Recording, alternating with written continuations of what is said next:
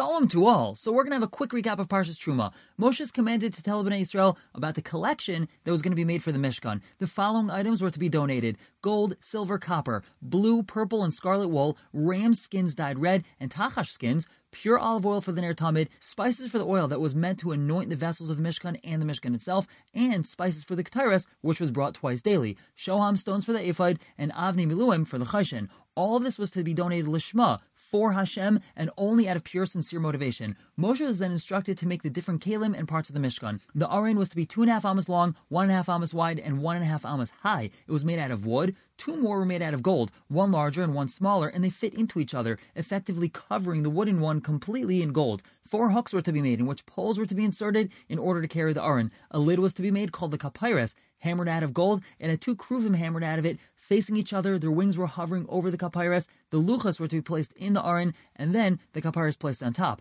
Hashem told Moshe that he would speak to him from between the kruvim. The shulchan was to be made out of wood, 2 amos long, 1 amma wide, 1.5 amos tall. It was to be coated in gold, and it was to have 4 hooks for the poles for carrying it. All the necessary dishes and spoons that went on top of the shulchan were also to be made out of gold. Both the aron and the shulchan had a gold rim placed around them as a crown. The one on the aron symbolized Keser Torah, and the one on the shulchan symbolized Keser Malchus. The menorah was to be made out of a block of solid gold, all of its cups, flowers, and knobs hammered out of that same piece. It had a base, a middle stem, and 6 branches, 3 on each side. Tongs and scoops were to be made for arranging the wicks and clearing out the ashes. There were to be 3, perhaps 4 covers on top of the Mishkan. The first was called the Mishkan. It consisted of 10 panels. Each was 4 amos wide and 28 amos long. There were 2 sections of 5 panels each sewn together, and then these 2 sections were connected by 50 golden hooks. On top of that covering was called the Ohel. It was made up of 11 panels. Each of them was 4 amos by 30 amos. There was a 5 amos section and a 6 amos section, and those were connected with 50 copper hooks. There was another cover made of ram skins dyed red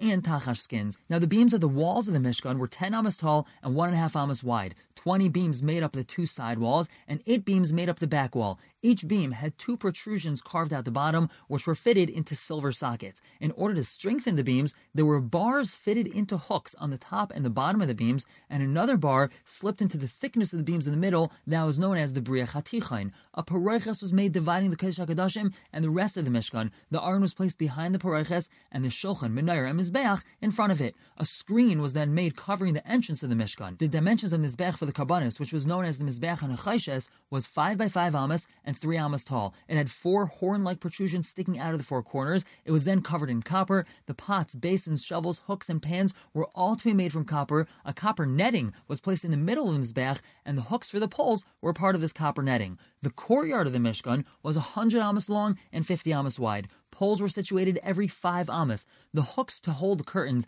and the decorative silver belts around the poles were made of silver, and the sockets that the poles were inserted into were made of copper. The entrance of the courtyard was on the east. It had 30 amos of curtains, and therefore a 20 amma embroidered screen was made to cover the opening.